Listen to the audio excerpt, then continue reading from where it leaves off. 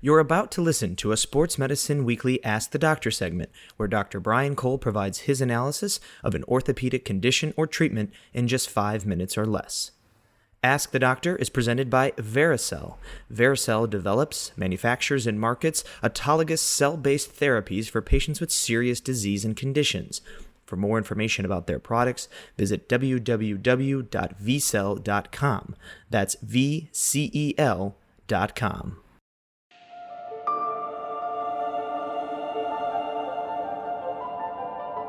You have a diagnosis of a meniscal tear.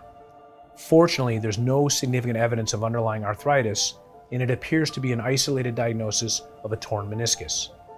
There are several ways meniscal tears can happen. Most commonly, it occurs over time as we age and the meniscal tissue degenerates.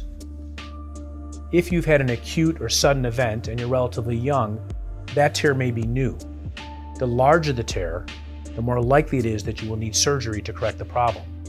Small meniscal tears with minimal symptoms, whether they're long-standing or of new onset, can be treated without surgery. There is no significant data that shows that with a diagnosis of a meniscal tear, that your participation in activities will make that meniscal tear worse. Small tears with minimal symptoms can be safely neglected, and I'll encourage you to participate in activities. If, however, you have significant pain, surgery might be an option.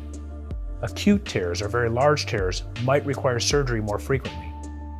Long-standing tears, as determined by your history and your MRI findings, might actually do well with a cortisone injection and what we call skillful neglect, maybe physical therapy, anti-inflammatories. If you require surgery for your meniscal tear, and it's a large tear, we might recommend repairing it. Meniscal repairs typically involve an arthroscopic procedure where we repair the tissue back to the periphery or the capsule where it tore away from.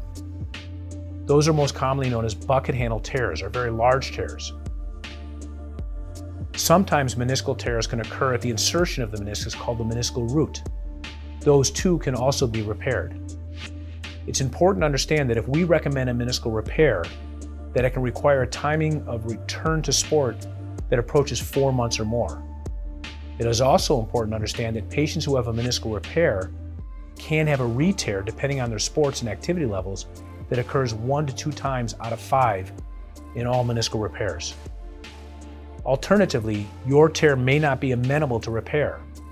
It might require removal of a flap or a significant portion of the meniscus.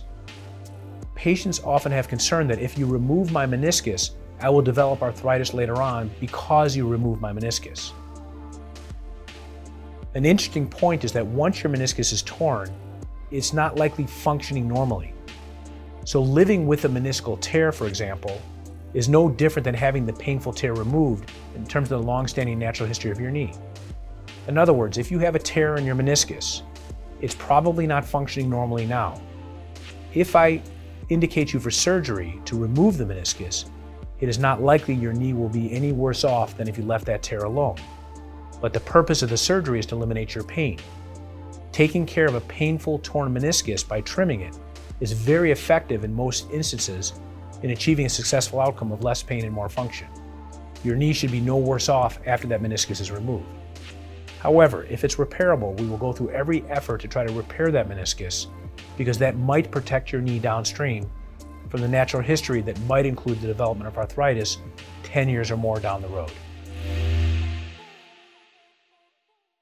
If you enjoyed this episode, don't forget to subscribe to the Sports Medicine Weekly podcast. We're available on Apple Podcasts, Spotify, or wherever you listen to podcasts. For more details and content, visit sportsmedicineweekly.com.